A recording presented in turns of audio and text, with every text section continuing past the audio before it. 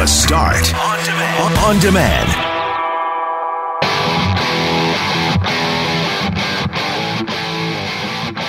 Winnipeg Jets GM Kevin Cheveldayoff and Executive Chairman Mark Chipman from True North addressed the media on Tuesday for the first time since the news broke about the Chicago Blackhawks sexual abuse scandal. Are you satisfied with what you heard? Heather Stefanson has been sworn in as Manitoba's first female premier, but Shelley Glover has launched a challenge in court. She says, quote, "I am the premier." We speak to a new/old member of the Chorus Winnipeg family who has a crazy story about working in Dubai. And boy, did we have fun today talking about bad customers. I'm Brett McGarry alongside Greg Mackling and Loren McNabb, who's on vacation. We are Mackling, McGarry, and McNabb. And this is the Wednesday, November 3rd podcast for The Start.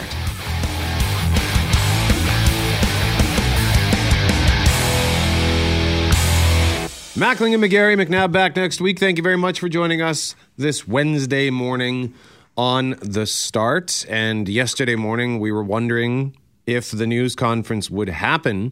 Yesterday was originally supposed to happen Monday, and then it was postponed.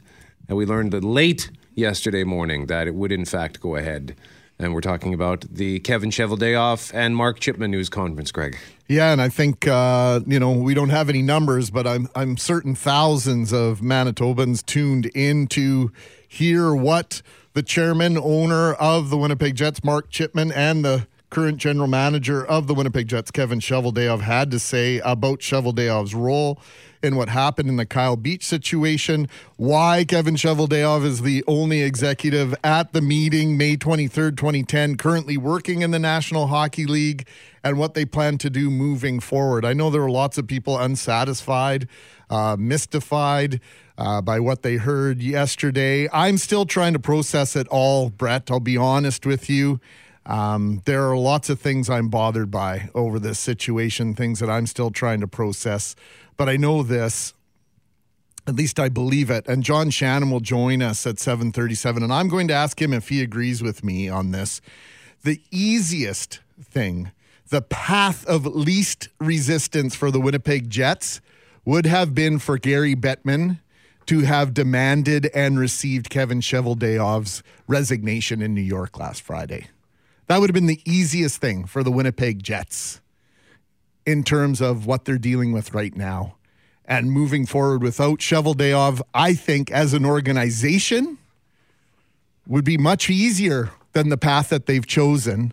And Mark Chipman has steadfastly defended his general manager and said yesterday that they intend to be an organization that does better, that does as well or better than any other organization on this front, and has pledged, Chipman has, to make this a priority for the National Hockey League, and he has the clout to do that. So I'm going to ask John Shannon if he agrees with me on that.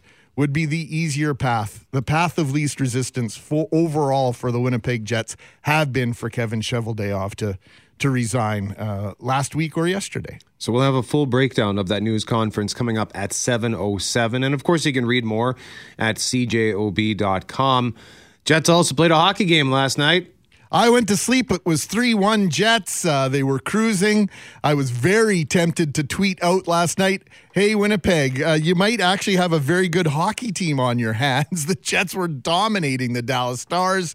And then I got woken from my slumber to a 3-3 tie. I watched the overtime. The Jets were dominant in the overtime and then prevailed in a shootout. Eric Comrie, I've been a little hesitant to endorse the idea of Comrie as the backup for the Jets. He's now 2-0 as a starter. He filled in for Connor Hellebuck. Connor Hellebuck and his partner Andrea had a baby boy in the wee hours yesterday morning, so Eric Comrie pressed into service. We more than likely would have seen Hellebuck last night. So the Jets, I think it's points in 7 straight games now after opening the season with 2 losses. So the Jets are cruising along, and they've got 2 games this weekend, Friday against Chicago, Saturday against the Islanders at Canada Life Center, as they last night started a 7-game homestand. So good on the Jets on the ice with the big win last night. So we've got our Paul Edmonds report coming up at 6:55. John Shannon joins us at 7:37 for our weekly Jets chat. And we'll have the sounds of the game coming up just after 8 o'clock, just after 8:10, in fact. Also today, we have much to discuss on the fact that we have a new premier, although there is a challenge. There is a challenge. And does this feel... I don't want to say it, but I'm going to. Does this feel American to you at all? Does this feel like U.S.-style, quote-unquote, politics right now? Every time you turn around, there's a challenge to the results of an election.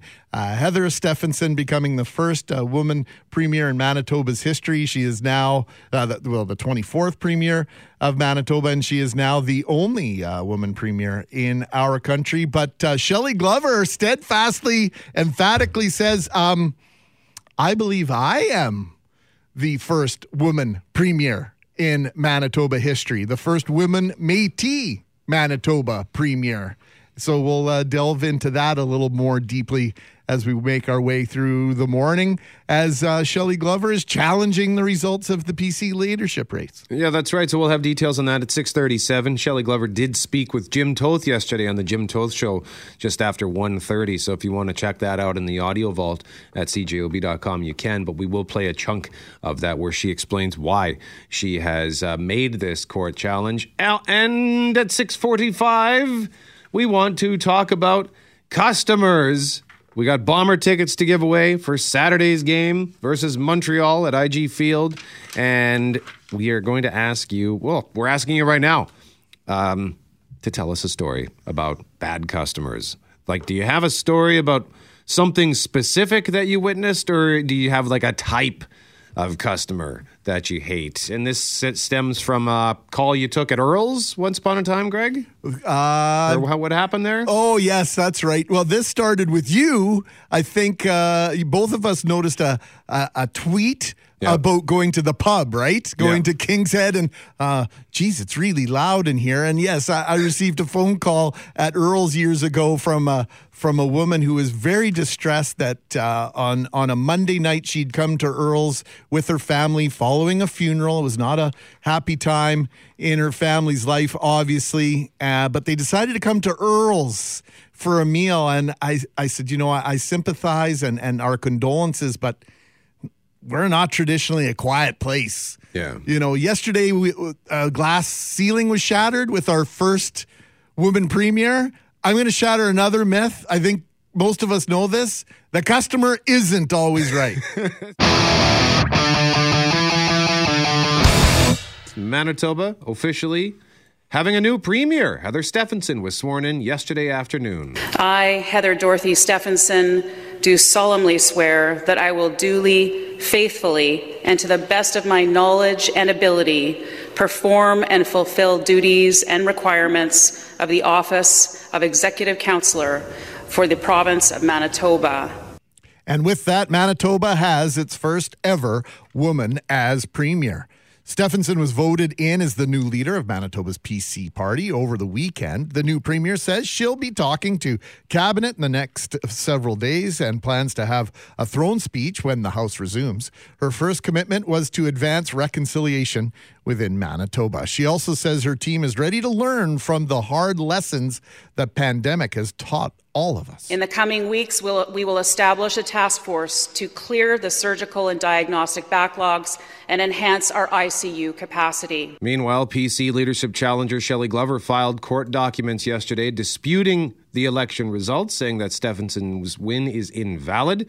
The new premier says this move from Glover is disappointing. I'm not going to let this get off our game and our focus that we need to maintain. In this role, I need to look at what's in the best interest of all Manitobans, and that's what I'll continue to do. I'm going to meet tomorrow with cabinet and caucus and have these discussions about, what are the next steps. As for Glover, I am the first premier, female premier of Manitoba. I feel I am the first female Métis premier of Manitoba. Now, that clip came from the Canadian Press, but she also spoke with 680 CJOB's Jim Toth yesterday afternoon, just after 1:30, and outlined why she is making this move. My campaign leadership did receive a spreadsheet at 12:27 a.m. on October 30th which indicated that 16,045 ballots would be counted. Okay? So I knew that I needed 8,023 votes to win. Even though I was upset about some other irregularities, this is the night of the count, what I knew to be the number that I was targeting to win. So at the Victoria Inn, when they began to express, how many votes were counted, Tom Weeb, the president of the party, he announced that 82 ballots were spoiled, 17 were in dispute, and then he announced that I had won 8,042 ballots. So, of course, I thought instantly, my goodness, I'm the premier, I'm the leader. And then he continued on to say that Heather had won 8,405 ballots, which was shocking because I did the quick math. That is not 16,045 ballots. Suddenly, there's 500 extra votes that were counted, which put her as the winner. Okay. And so this is the basis of our suit. And scrutineers tell us after the fact that in the count room, both sides thought I was also the victor. And so when they saw it announced live, both Heather's side of scrutineers and my side of scrutineers were shocked because they announced the wrong name. Glover is asking the courts to order a new vote. She also said to Jim Toth yesterday, Greg, she wants her party to do the right thing. Why wouldn't you feel that way? Based on the story she just told, if it's factual and she believes it to be, those are her version of the facts and what went down on Saturday, yeah, I would be bothered as well. And I suppose I would be asking for clarification on, you told us this, it ended up being that, what happened between here and there. And I know numbers don't always translate very well on radio, but Brett, you were listening to that as I was, and we both listened to that very succinct, I thought, layout from Shelley Glover as to the number of votes that were going to be counted, the disputed ballots, the discounted ballots, and then the ones that were left over. The math doesn't add up based on what Shelley Glover's saying.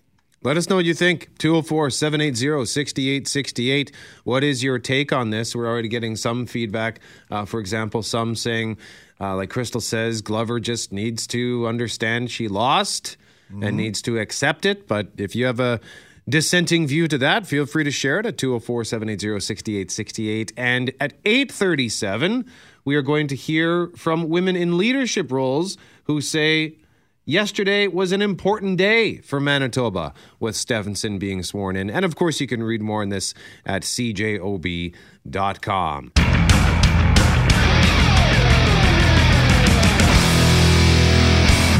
Right now, we want to talk about customers, because as Randall from Clerks once said, this job would be great if it wasn't for the customers. Now, GMAC, yesterday you referenced an interesting situation from your time at Earl's. Yes, of course, it's been driven into us, those of us that have worked in the hospitality service, retail industry. The customer is always right. Customers believe that they're always right. Guess what? You're not always right as a customer. There are times where your take on the situation is absolutely 100% wrong. It's incorrect. You do not have the pulse on the business and an accurate take on what we do. And I touched on this a little bit earlier, but there was once upon a time a phone call at Earl's on a Tuesday morning. A woman was very upset. Her and her family had come to the restaurant on a Monday evening only to find it full of loud music, paying customers, clattering and clanging cutlery, and a party of people enjoying wine and food, laughing hysterically. Her and her family were there following a funeral. They had lost a family member. Empathetic? Absolutely. Condolences sent? 100%. But I'm sorry, Miss Customer, this was not the place to come for peace and quiet. So today, we want to talk about annoying customers. Do you have a story of something you've witnessed?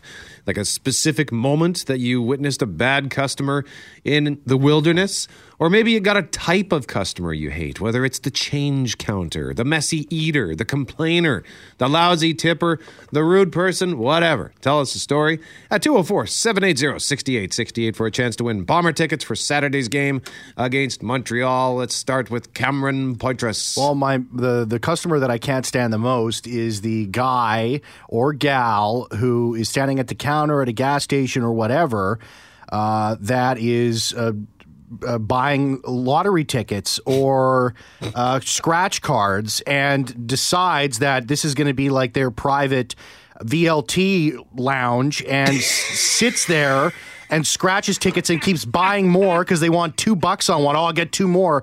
And takes 10 to 15 minutes, and there's a lineup behind them. And these people are so selfish, they don't even turn around to look to see that anyone else is trying to, buy something or get gas or anything like that. Cam. Could not care less. They're all about me, Cam. Yeah, and these people for some reason are getting there in taxis all the time. I always see them getting out of taxis like, what are you doing, man, with your life? But these people they're so selfish. They're sitting there and they're doing their scratch ticket. Okay, I got $5 here. Okay, get me some more. Go off to the side. Get your scratch tickets, and then come back in line. You can't just stand there and take up everyone else's time because you're trying to win $3. Like, just ridiculous. The lack of courtesy that some people have, or I don't know if it's a lack of courtesy or just a lack of awareness.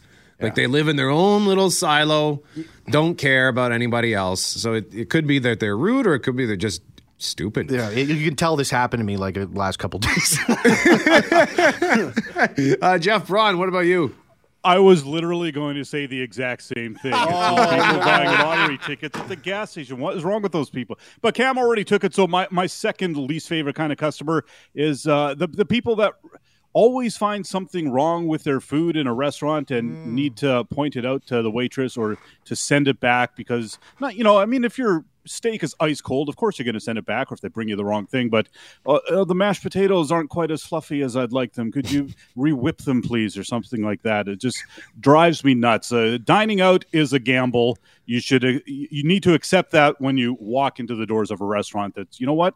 This could be awesome. This could be less than awesome. We don't know how it's going to go. That's part of the adventure. Just deal with it. Mine also has to do with dining out, and it has to do with rude customers who are rude to their server. And I remember a specific moment. This happened, probably 20 years ago. And a friend of mine and his girlfriend were bound and determined to set me up with somebody. They thought that I was this wounded puppy who needed to be saved. And I could only be saved by going on a date, by having a girlfriend, but whatever. So I went out on this double date. We went to Earl's. And the two women who were like my friend's girlfriend and this woman they were trying to set me up with, they were both servers at the Olive Garden. And the server at Earl's happened to be more attractive than both of them. We weren't in the lounge. We were in the dining room, and she was wearing a long sleeve shirt and pants, had her hair in a ponytail. She was super nice, super polite. But because she was better looking than them, they refused to even acknowledge her existence. They wouldn't talk to her. They wouldn't say thank you, nothing. And at one point, I even looked at my friend like, what is happening here? Needless to say, I was not impressed with that behavior, and I never saw that woman again. So, and eventually the other two broke up. But I was just disgusted. Like, don't be rude to your server. Macklin, you've served? Oh, I served a lot, and I served at Earl's for off and on for 6 years, and it was always quite humorous when a table of well-heeled businessmen would come into Earl's on Main in particular, and they would walk in and they would get stuck with me as a server. I would approach the table and they'd look at me and you could see the disappointment pour over their face. Oh. You? They were getting a female server? Yeah, yes. Okay. I didn't want to implicate anyone, but yes, Your Honor, that's exactly my perception of what was going on. Forte, what about you? Mine would be the intoxicated customer. Like, have you ever seen them at the bars and, they've had too many and, they're getting a little out of hand? It's so much. And then I used to work at a beer vendor, and when you have to cut someone off or you say, like, hey, I can't sell you anything, you've had too much, and they won't leave. They're angry and they won't leave. It's like, I can't do anything for you, man. I can call the cops if you want, but yeah, nothing's going to happen here. So let's just get on out. We must digress because it was an emotional and frank discussion in front of media for the first time. The general manager of the Winnipeg Jets, Kevin Cheveldayoff, and executive chairman of True North, Mark Chipman, spoke yesterday about sexual abuse in hockey. I've watched with a sense of helplessness, the pain and devastation.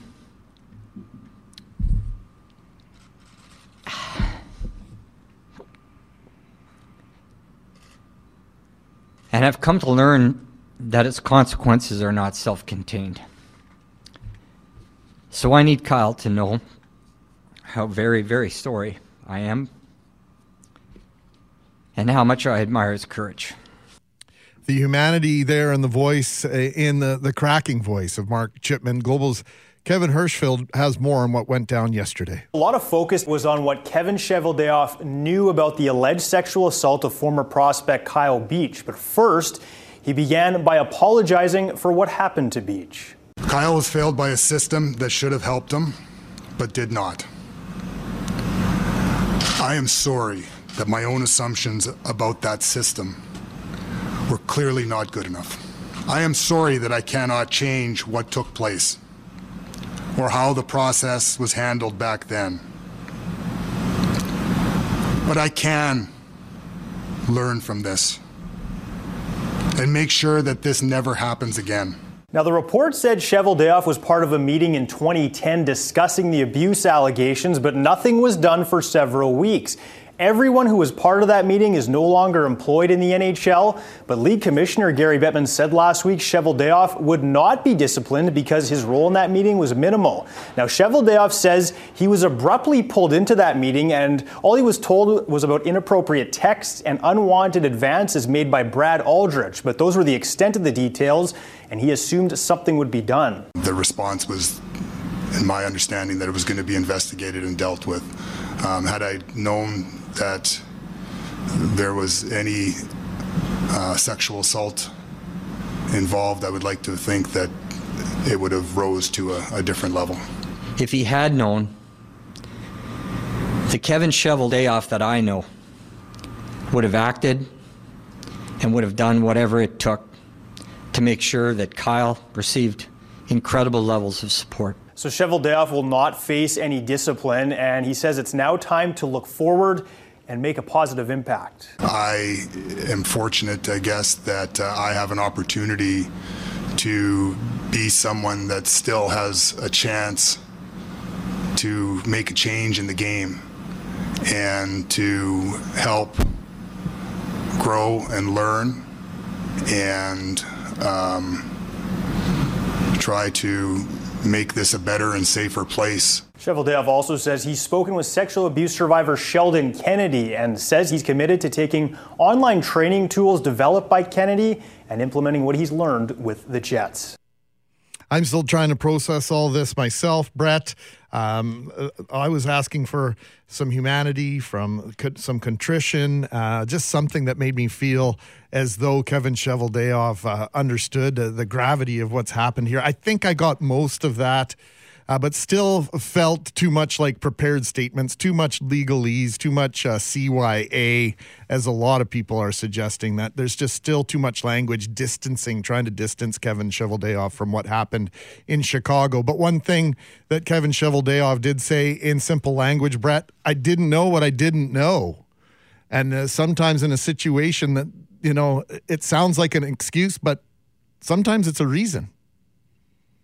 Greg Galuli, who, of course, has joined us several times over the years, and including last week about this situation, and on Monday spoke with Julian Richard on the news following yesterday's news conference.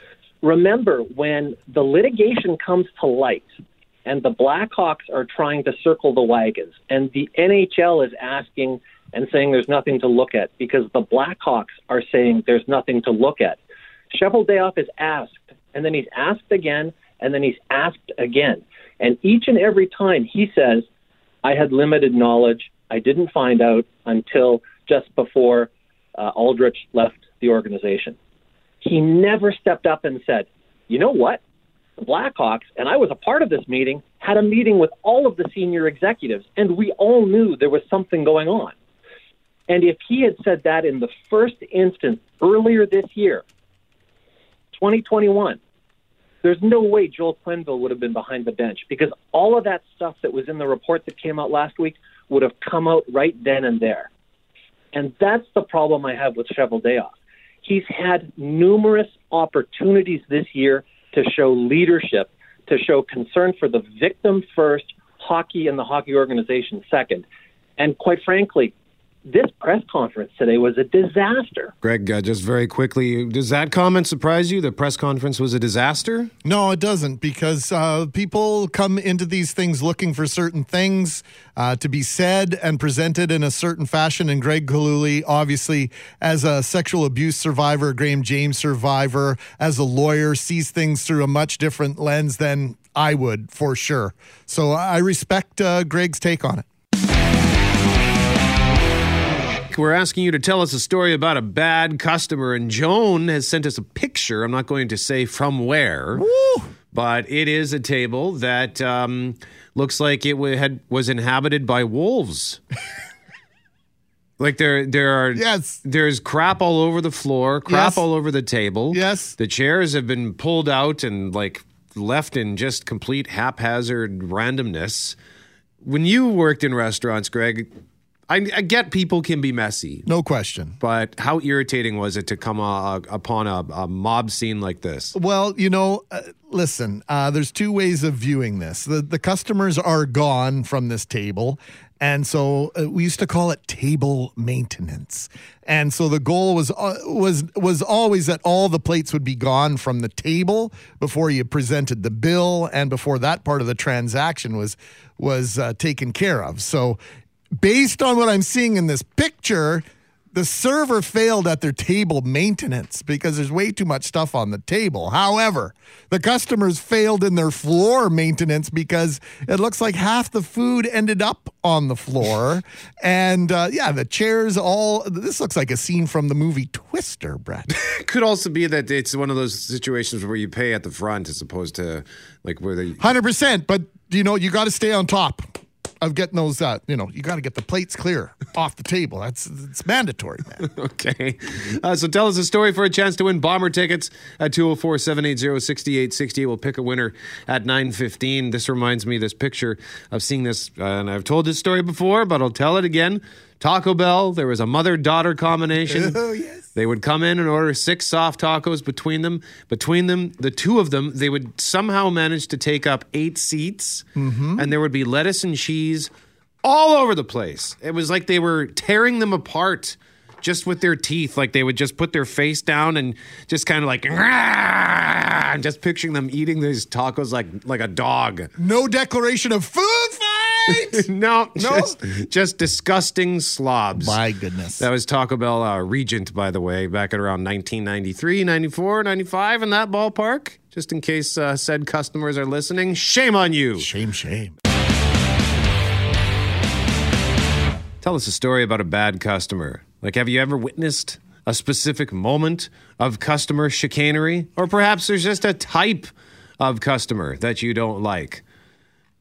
204-780-6868. Jason does not like split plates. Oh, split plates. So annoying. It's a bagel. You can't eat your own? It's a bowl of soup. Really? You need 2 spoons for that? You really need to bring your own tea bag to the restaurant? Oh. Guess what? You're paying for a cup of tea. Really? Do you need your burger completely deconstructed? Why? Can the pickles not touch the lettuce? No, they cannot. Really? You have a gluten allergy? Wow, when I tell you that the sauce has gluten in it and you respond a little gluten is okay, thank you for making me completely clean the area I'm preparing your food for your fake allergy. Oh, my goodness gracious. Is that Jason? That's Jason, yeah. Jason laying down the smack. Jason Smash. So keep those texts coming for a chance to win. We'll give those Bomber tickets away just after 9:15. But in the meantime, it's Jets Wednesday, and it's brought to you by South Beach Casino and Resort, where service sets them apart, southbeachcasino.ca, and it has been a week which may very well change the culture of the National Hockey League forever, and most would agree that it had better. Yeah, the owner and general manager of the Winnipeg Jets both faced the public via a news conference yesterday to discuss Kevin Cheveldayoff's role and the fact he was the only former Chicago Blackhawks executive working in hockey to not lose his job last week. That was any executive who was employed by the Blackhawks the day of a May 23rd, 2010 meeting involving what may have been going on with regard to Kyle Beach. Hockey insider and esteemed member of our Jets coverage team here on 680 CJOB is John Shannon. Good morning, John. Morning, boys. Well, I think it's probably just a simple question to start off. What was your view of what we heard from Mark Chipman and Kevin Cheveldayoff yesterday? Well, quite frankly, I thought that we saw more out of Winnipeg and compassion for what was going on than we saw from anywhere else, whether that be the Blackhawks, whether that be the NHL, or any other person that has a place of authority with what went on in Chicago. So from that perspective, what Mark and Kevin tried to say yesterday and said yesterday probably put I don't want to say a positive spin, but put a positive effect on what could happen and what should happen within the game of hockey in a better light. John, I'm of the firm opinion that for Mark Chipman and the Winnipeg Jets, the easiest thing would have been for Gary Bettman to have demanded and received the resignation of Kevin Cheveldayoff in New York last Friday. The path chosen here by the Jets is not the easier one. Agree or disagree? Certainly. I mean, easy. Again, easy's not easy may not be the appropriate word in it, because I think there truly was a belief of Kevin's lack of role or lack of authority within what went on last week. Or in 2010, and then the results of the meeting last week. So from that perspective, I would tell you that what the Jets are trying to do is you're right, is probably more difficult than anything else than people had anticipated. To try to create change within a culture and to try to do it so publicly is difficult. And so that path is one that Mark should be commended for trying to take. That said, I don't think that things are going to change that quickly. And there's some irony for me in what's happening as well, because when Chicago is coming to town on Friday, that means the Chicago media is going to be there, and that means there's probably going to be a situation where Kevin has to answer and should answer some of the questions for the Chicago media. So we'll have to wait and see how long it takes, what's involved, and what role the Jets can play, not just for their own organization, but for the whole league. National Hockey League Players Association is now under the microscope. There have been calls for Donald Fehr to resign over the admission that the Players Union did not investigate or assist Kyle Beach in his time of need. So what's next there, John? Well, I think that's a little more complex. What's happening now is the NHL Players Association are going to launch their own independent investigation of how the union handled things. And really, in my opinion, what they're doing is buying time. That's all they're doing, is they're buying time to try to figure out how to look at a leadership situation within the Players Association. And by that, I mean, I think in the next 4 to 6 months, we're going to see change within the Players Association, and that will include Don Fehr leaving, but it will probably be more on his terms as opposed to what the investigation brings out, and we'll go from there. But there will be some change within the Players Association, but I'm not sure how much. How about the league? Is there discontent among owners and governors over the way Gary Bettman has handled the situation? Contentment is not really the fair word. Is there anger? What would be the right word then, John? Sorry, I don't know. I don't know what the right word is. I think that the question is, does Gary Bettman still have a great deal of support amongst ownership? And the answer is yes. Mm-hmm.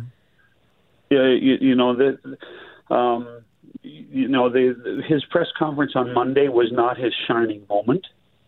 But at the same time, that the owners, the majority of owners, still have a great deal of faith in what Gary Bettman has done for the National Hockey League in 28 years. And I'm sure that the majority of them have the faith that he can help change the system, as a guy like Mark will attest to. Mark is a great supporter of Gary's. I don't want to speak for Mark, but Mark is a great supporter of Gary's. And people like Mark can work hand in hand with the commissioner in order to create some of that change. Thanks for this, John. I know it's been an incredibly difficult week. This is not over, and really, it can't be over, right? I mean, the news cycle being what it is, it would be predictable that perhaps maybe conversation around this dies out maybe over the weekend or next week. In your view, is it imperative that this conversation and the spotlight continue to be shone on this situation for the weeks and months to come? I think not just in the NHL, but in the game of hockey, and as Mark talked about yesterday, in society alone, we have to create better checks and balances. We have to be able to create a safe workplace. We have to be able to find a way that people who feel the need to come forward have the right, the ability, and the safe nature to come forward and discuss issues that have made them feel uncomfortable, and even to the point of discussing whether they feel they've been abused or not. All right, John Shannon joining us live on 680 CJOB. John, thank you very much. Cheers. Before we talk about anything else, here's another story on bad customers. This one, Greg, from Michael, and I selected this one for you because I know how much you like shrimp. Oh, okay. Well, I found another text message I thought you were referencing with regard to seafood and shrimp. So let's read this one, and we'll confer about the other one. Was that McPhillip Street Station Casino to have their $6.49 lunch special, all you can eat, years ago? We were behind a person that used both his hands to scoop out jumbo shrimp out of a huge bowl, tongs sitting right there. He went back to his table, ate the plate, and spit every tail on the carpeted floor. Hundreds of them. He went back for seconds, and the server just came by while he was gone and filled his complimentary water glass and left the mess. Disgusting. Some people just don't care, and I think this ties to one of the most important lessons I think my parents ever taught me, and it was when I was a little kid. We would go to McDonald's, and they would say, see the garbage can, how it says thank you on the bin? They'd say, well, that's because that's the garbage monster, and he's hungry all the time, so when you put garbage in there, you're feeding him, so he's saying thank you. So that taught me from like when I was 4 years old to just clean up after yourself. Don't be a slob, be courteous. And I think that honestly was like one of the most important things, like I said, that I've ever learned, because when you see this kind of disgusting behavior, this lack of courtesy, I think it probably goes back to what they learned when they were kids. Yep, and you know what? So many of the things that we're dealing with in society right now, whether it's poor driving, road rage, whether it's our behaviors in public, it has to do with basic manners. Your pleases and thank yous and your respect for other people. And if we just cared about other people a little bit more, I think we'd be through a lot of the things that we're in right now. Brett, may I call an audible live on the air here? Sure. I just want to share with our listeners some of the conversations we deal with behind the scenes here on text messaging. We were sharing with you numbers from the Southern Health region. We were sharing with you the overall ICU and hospitalization numbers with regard to COVID-19. I relayed to you the fact one of our listeners was querying about the idea that 39% of people that are getting COVID-19 that are mixed in these numbers now are fully vaccinated. I reminded that listener, the vaccination does not prevent you from getting COVID-19. What it does do in most cases, in a vast majority of cases, is prevent you from serious illness. It reduces your chances of going to hospital. It reduces the likelihood of you being in the ICU, and it reduces dramatically your likelihood of dying from COVID-19. It does not eliminate those risks.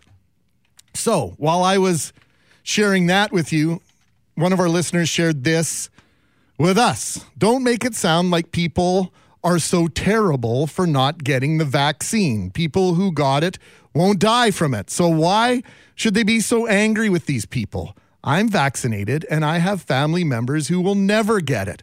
I respect their choices and we leave it at that.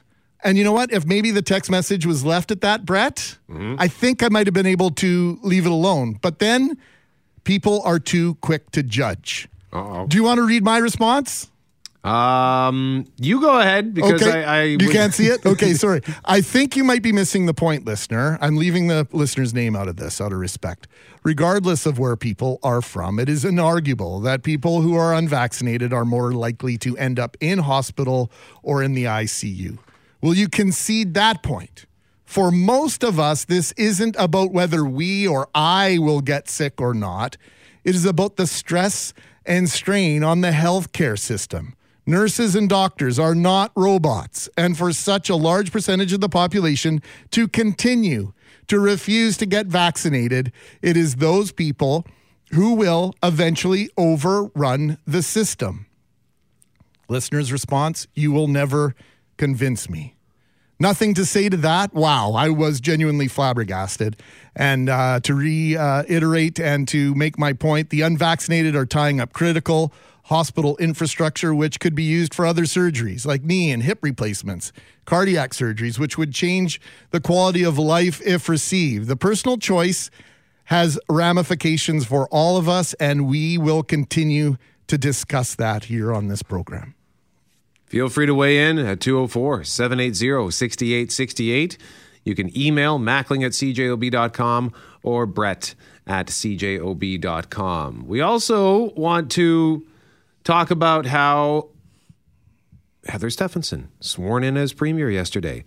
And regardless of the fact that it is being challenged by Shelley Glover, many women in leadership roles say no matter your political views, yesterday was an important day in our province. Global's Marnie Blunt explains. And while I may be the first woman to hold this office, I take this oath confident in the knowledge that I will not be the last. A monumental day in Manitoba. Heather Stefanson makes history being sworn in as Manitoba's 24th premier and first woman to have that title. She's also now currently the only female premier out of all the provinces. I think today's a big day for Manitoba, and it's one more glass ceiling that's been broken. Economic Development Winnipeg President and CEO Dana Spiring is no stranger to being the only woman in the room. In 2019, she became the first female chair of the Winnipeg Football Club and the first woman to have her name on the Grey Cup. She hopes this will serve as an inspiration to others. I think anytime someone can see themselves in a role by seeing other people pave the way, it's a great thing. And whether it's politics or football or leadership roles, all of those abilities, all of those chances that we get to see ourselves in different roles, I think are really impactful. Mariette Muller has been the president and CEO of the World Trade Center Winnipeg since its inception in 2013. She also says Stefanson's premiership marks a historic day for the province. Better late than never. I mean, I really find that we can go back and say, wow, we're late at the game, but at least we're there. Muller says often women find barriers from pursuing leadership roles, and the pressure can be magnified on women, particularly in the age of social media. She also says the ability to listen before taking action is a key part of leadership. You're under the microscope so much more when you're in public life that I can see that there's some hesitancy, and I appreciate that. But I think what we need to do as people is give people a chance. And here we have the chance to have our first woman premier in Heather Stefanson, and right on. Marnie Blunt, Global News. Question of the day at cjob.com for Mr. Furness. Don't call them first. You'll see why. Call Mr. Furness at 204-832-6243. Based on what you've heard from Shelley Glover, does she make a compelling case for a recount or revote for Manitoba's PC leadership? So at cjob.com, so far we've got 55% who say yes, 45% who say no. We've also put that poll on Twitter, and at last check, it was a bit different. 27% there said yes, 73% said no. So cast your vote, cjob.com, or on Twitter at 680CJOB. Yeah, well, hey, lots to discuss. It's never a dull day around here. Can we say that for sure, Brett McGarry? Yeah. Juggling all these different conversations. And listen, sincerely, we appreciate your feedback on the Shelley Glover situation. We love the feedback with regard to vaccinations and how you feel about them and how you feel about these numbers. We're doing our darndest to see other sides of this conversation, but there does come a point where I can't bite my tongue any longer, and I need to share how we're feeling and how I'm feeling about this, and sort of just be plain in our language. Feedback on the Kevin Cheveldayoff situation, all sorts of situations that we're receiving feedback on, and we appreciate it very much. 204-780-6868.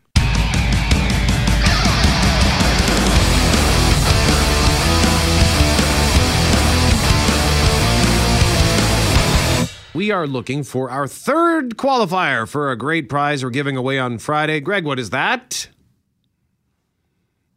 LOL, LOL. I need that press button. You can qualify to win 2 tickets to Habitat for Humanity's Hammer and Ales. And once again, Hammer and Ales instead of nails. Habitat for Humanity. They build houses with hammer, and it's just so brilliant. The Hammer and Ales fundraiser at the King's Head Pub on November 25th. We'll give the prize away this coming Friday, but in the meantime, we need to find our first qualifier. Well, our qualifier for it's okay for today. Our qualifier for today, if you can answer question option number 2 would be my vote, Brett. 7% of people say they do this at least 3 times a day. What is it? 204-780-6868. Chris, 7% of people say they do this at least 3 times a day. What is it? I'm going to say brush their teeth. Oh, that's a healthy mouth. But no, that's not it. But hey, thanks for the guess. I try to do it twice a day, but sometimes I confess it just ends up being once. Like in the morning? Yeah, in the morning. Please tell me it's at least in the morning. In the morning, yeah. And then at night if I'm tired, sometimes I'll just do the mouthwash and go to bed. You're wearing the mask, so it's not that big a deal now if you don't want to. Rudy, do you know what it is? Look at their emails. Oh. If only it was 3 times. No, that's not it, Rudy. I'm sorry, we're not laughing at the guest. We're laughing at how nice would that be. Rudy, we are envious of your lifestyle. Oh, thanks. Okay. Good guess. Kevin, do you know what it is? Check themselves in the mirror. Got to do the old spinneroonie to make sure everything's working. Yeah, Greg's just, doing the eyebrow lick kind of deal. No, that's not it, but that's a good one. Thanks, Kevin. Kevin's disappointed he didn't get that. Yeah, sorry, buddy. Yeah. Emma, do you know what it is? Take a nap. Take a nap? Yeah. 3 naps a day. No, that's not it, but I would suggest that Emma is as close as we've gotten so far. 7% of people say they do this at least 3 times a day. What is it? Jim? Jim, are you there? Hi. Call their partner on the phone. No. That's a good guess. Yeah. How often do you call Jackie? Oh, never. No, I'm just kidding. Probably once a day on average. Yeah. Well, it's all via text now for so much of our communication. For sure. Right? I try to leave her alone at work as much as possible. Daryl, do you know what it is? Let out the dog. No, that's not it. Depending on the dog. One of my exes had a dog that needed to go out like all the time because he was not because he had to do stuff. He just couldn't relax. Energetic dog. Oh, whiskey. I just let you out, dude. What are you doing to me? Trying to relax here. Karen, do you know what it is? How about yawn? Yawn. No, but you might be yawning while it's happening.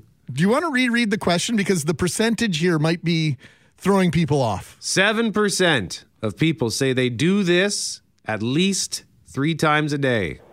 Jason, do you know what it is? Is it floss your teeth? No, but the closest we've come so far was yawning and taking a nap. So it does have to do with sleep. Ernie, do you know what it is? Well, I was going the other way. Pass gas. Might be a little. I would say it's probably a bit higher, but I would say it's one of those. You're in such a relaxed state, right? So what happens? That's not it, Ernie. But good stuff. Marjorie, do you know what it is? I was going to say tie your shoes. No, and I'm not being rude at this, but I'm just looking at the clock wind down here. So I have a hint. We got to let's let Paul go All and right. then. All right, go, Paul. Go to the bathroom. No. What's your hint, Greg? You're going to do this before you even get out of bed. Paula, do you know what it is? Hit the snooze button. Bingo, bango, bongo. Did you know the answer before the hint? No, but I do that 3 times a day. There you go. You hit the snooze button 3 times a day at least. Only 7% of people. 3 is my magic. 2:45, 3.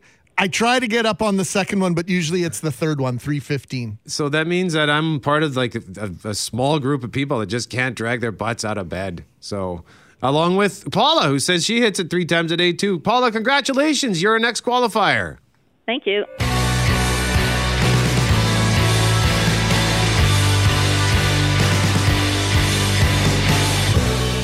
We're asking you to tell us about bad customers, like Don, who says, in my taxi days, I had an intoxicated couple who had no money. He offered the services of his wife, and she was okay with said deal. Oh. I ended up physically removing them from the car, and I broke my wrist in the process. So, good, slightly uncomfortable, hey, Don? So, can you imagine? I got no cash. How about my wife? Crazy. So, we'll give away those Bomber tickets in our next segment for Saturday's game. We'll pick a winner during the next commercial set. But right now, we got to talk about how it is one of the truly special days of the year on our radio station. Coming up on Friday, November 19th, we invite you to join us for the Radiothon of Hope and Healing. It's presented by the Vicar Automotive Group right here on 680 CJOB from 9 a.m. to 6 p.m. Our fellow Chorus stations, Power 97 and Peggy at 99.1, will also be airing the Radiothon from noon to 6 p.m. with giveaways and prizes to be won throughout the day. Joining us this morning to encourage you to mark this on or in your calendars are the president and CEO of the St. Boniface Hospital Foundation, Karen Fowler. Good morning, Karen. Good morning. Thanks so much for having me on today. Well, it's always our pleasure, our honor to welcome longtime supporter and name sponsor of this annual event, Larry Vicker. Good morning, Larry. Good morning, Greg. It's also my pleasure to be on with you this morning. Well, thanks for taking the time. We know you're a busy individual, and heck, the Vicker family name is on this event, has been for several years, and your family, Larry, so generous to so many organizations in our community. Can I please, first of all, thank you for that?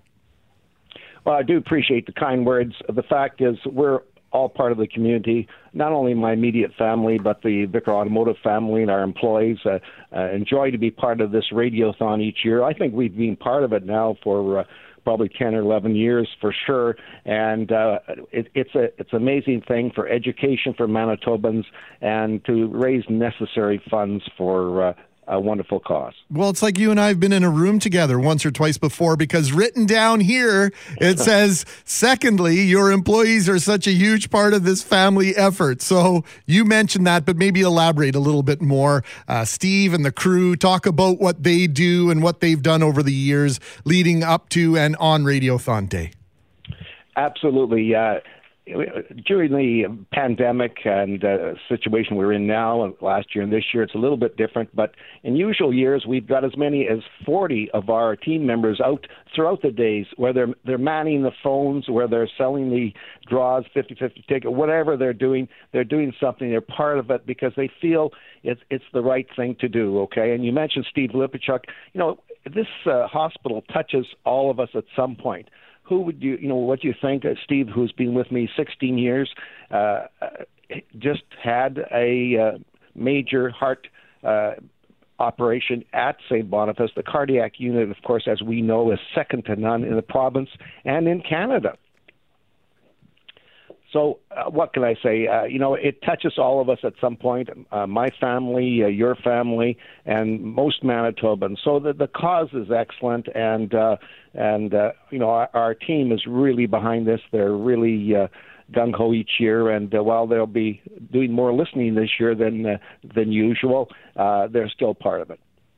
Karen, hospital foundations do tremendous work in connecting generous donors to the work of the hospital, and in this case, also the tremendous work that's being done at the Albrechtsen and Asper Research Centers. Can you talk a little bit about how that works? Absolutely. So, we raise funds in support of both patient care and medical research here at the hospital. Through the monies that are raised, we're able to help elevate the experience in both areas. We're able to support staff in the hospital with things like equipment and renovations to spaces. So, just this last year, we celebrated the transformative renovations in our McEwen building, which is where the hospital provides mental health care. Supporters helped to create a very optimal healing environment for inpatients, making it, providing all the comforts of home, creating more of a home-like atmosphere. And during the Radiothon on November 19th, listeners will hear from Daryl Croft, who's the program team manager in mental health here at St. Boniface, and he'll be sharing more about the incredible difference that donors make for patients in areas like the McEwen building, but as well as areas like cardiac care. We were so happy to hear that Steve's surgery here at the hospital was successful, and that that he had a great outcome, and we know that he received the same compassionate care from our team here that everybody does every day. Well, and Steve is such a wonderful guy. So, Steve, if you're listening this morning, I want to send my love and support to you. And, of course, the community does the same.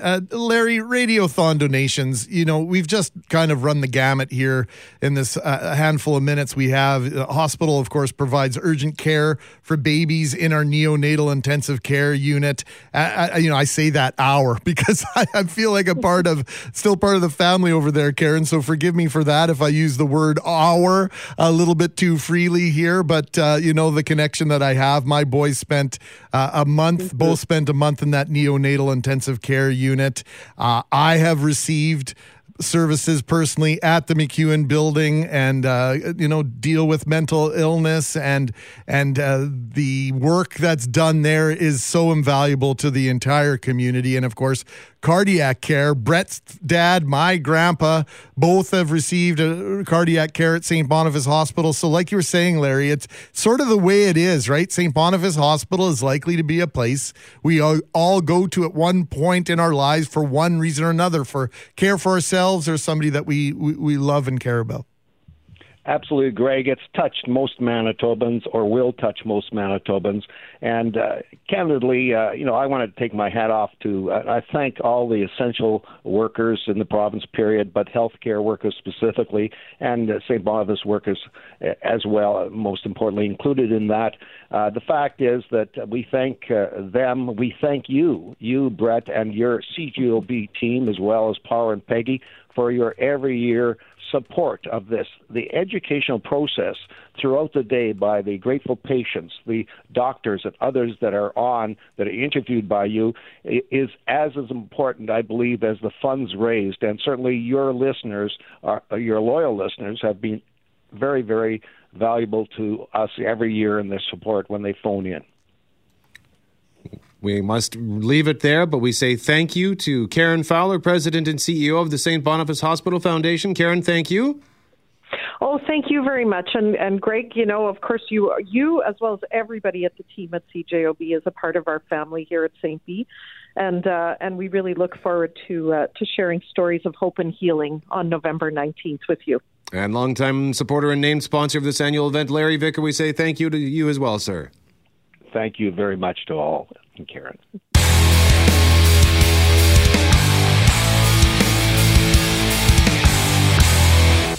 We're giving away Bomber tickets for Saturday's game based on your text messages at 204-780-6868 on customer service. Bad, as in the customer, not bad customer service, pardon me. Bad customers. And we've got our winner, so I'm going to read one of our runners-up. Impossible to pick with so many. So I'm going to go with Andy as a runner-up. How's that? Sounds good to me. Andy says, May 2020, during the first lockdown, I went to a small donut shop on a Saturday morning. There was one lady just paying for her order and another waiting. And then me. Lady in front of me was now being served. Her first question was, what kind of donut is that? The reply was, Boston cream. Well, this customer was livid. I will not buy any American donuts. So at this point, my ears perk up. I start paying attention to her. She eventually makes a couple of choices, and then it happened. She made a FaceTime call to her son. She said she was at the donut shop and asked him to choose a donut. She then turned her phone around so little Jimmy could see the donuts. She now had my attention, along with the four to five other people behind me. I turned to one guy right behind and said, are you seeing this? After 2 to 3 minutes, little Jimmy made some selections. The mother then said, let's call your cousin Judy, and the three of us can pick more donuts. She was completely oblivious that others were waiting. I had to stop this. And I said to her, what the F are you doing? Do you not see we are all waiting? And the woman got so flustered, she just walked out of the shop without any donuts. Oh, come on!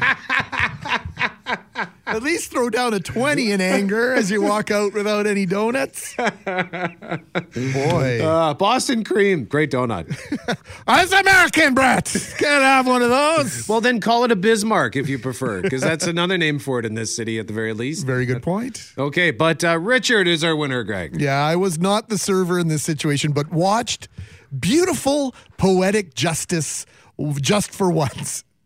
For textbook bad customers, here we go. Working away from home and staying in a hotel that had a McDonald's in the parking lot, I ran into a couple of former co-workers that had changed companies. We decided to tie one on. When our supply had run out, I was done for the night, but they decided to risk it to go get more beer. In the meantime, I had gone down to the McDonald's for a midnight snack. While I'm inside, I can hear a commotion and yelling taking place in the drive-thru. The two guys I was partying with, but they're in a work vehicle, giving the server a hard time. After the interaction and much swearing, the manager of the McDonald's says, we should call the police to make sure they don't hurt anyone because they're obviously intoxicated. And then he notices them pull around the building and into the parking lot of the hotel behind the store. He laughs while watching them walk into the hotel and dialing the police at the same time. Needless to say, about an hour later, their work truck was being impounded and they were being hauled off to the drunk tank out of their comfortable hotel room. Richard says, don't mess with the people that fix your food. Oh, that is poetic indeed, Richard. Well done to you, sir. Bravo, bravo.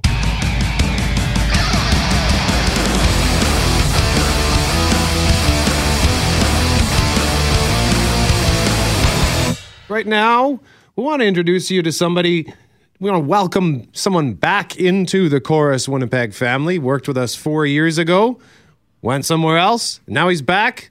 We say welcome and congratulations to the new program director of Power 97 and Peggy at 99.1, Mr. David Drake. Hello there, sir. I never realized how beautiful your voice was. Coming from such a soothing voice.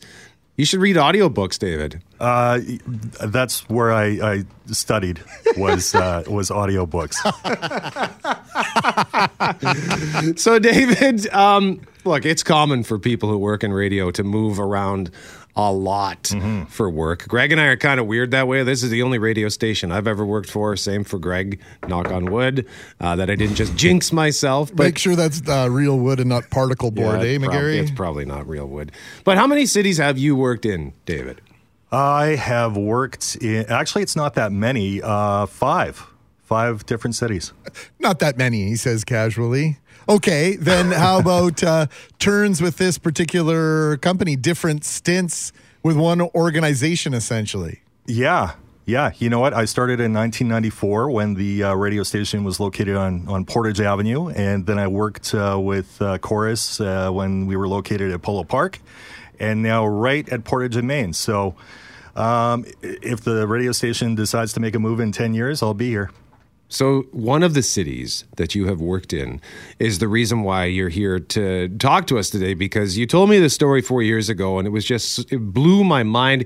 You worked in Dubai for radio. So first of all, how did that even come about? I was working in Regina at the time, and I should just say period. But Regina, the people in Regina were great. But I had replaced a guy named Derek Watson at a radio station in Regina. He had gone to Dubai. He wanted to move back to Regina. I was interested in leaving Regina at the time, and we literally switched jobs again. You just traded jobs? We traded jobs. And actually, what was even funny was I ended up dating Derek's girlfriend when I lived in Regina, too. So I pretty much took on his life. Wow. That's what they call the whole kit and caboodle, Dave. It wasn't part of the contract. It just so happened. So tell us about Dubai. You make this, this unimaginable decision to leave Regina and go somewhere else, anywhere else, but it happens to be Dubai, one of the most incredible places on the planet, fair to say? You nailed it, yeah. It's magical. It's like Las Vegas on steroids. It's a place that I think if anyone has the opportunity to go, they should absolutely visit. This seems obvious, but it's a completely different world. It's a relatively new city. I believe the city was born in the 70s, and it's really blown up over the last 20 years or so. I was in Dubai back in 2003, I believe. So even between now and then, so much has happened. But when I got to the city, obviously it was culture shock, jet lag. I had started my job literally 7 hours after I arrived at the airport in Dubai. So I had never heard the radio station. It was prior to streaming. So it was just a complete shock. And that first shift on air in Dubai was the worst of my life. Why? Well, I didn't know the call letters. I didn't know how to operate the equipment. The equipment was, I can say, archaic. They literally downloaded it offline, like from online. So it wasn't professional equipment.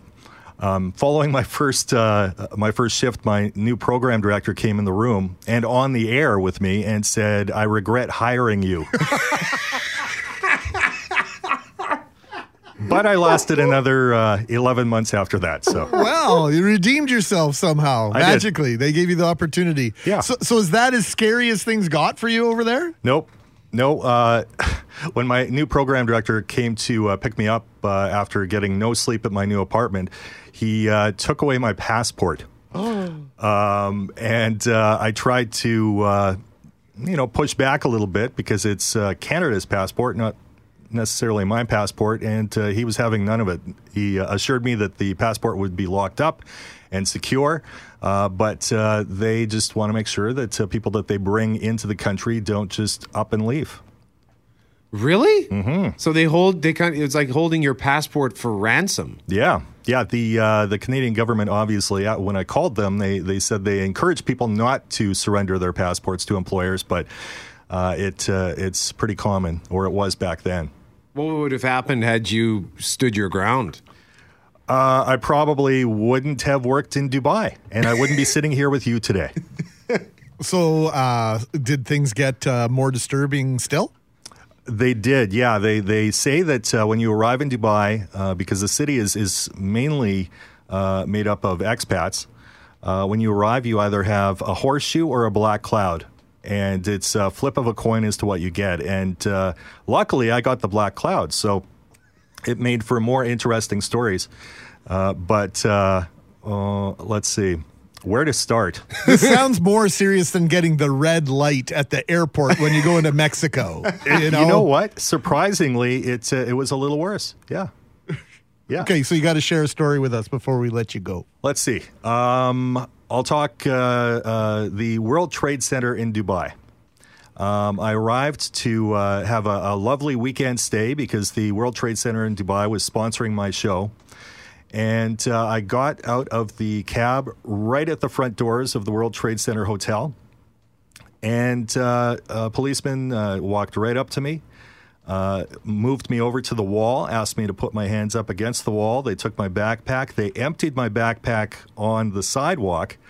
And even though my program director had assured me that photocopies of my passport would totally work, when I showed them the photocopies, they literally threw them on the ground and started yelling that I should not be here. Not knowing anyone, this is my second week in the city, I called the marketing director at the hotel, and she came and rescued me from the police that day.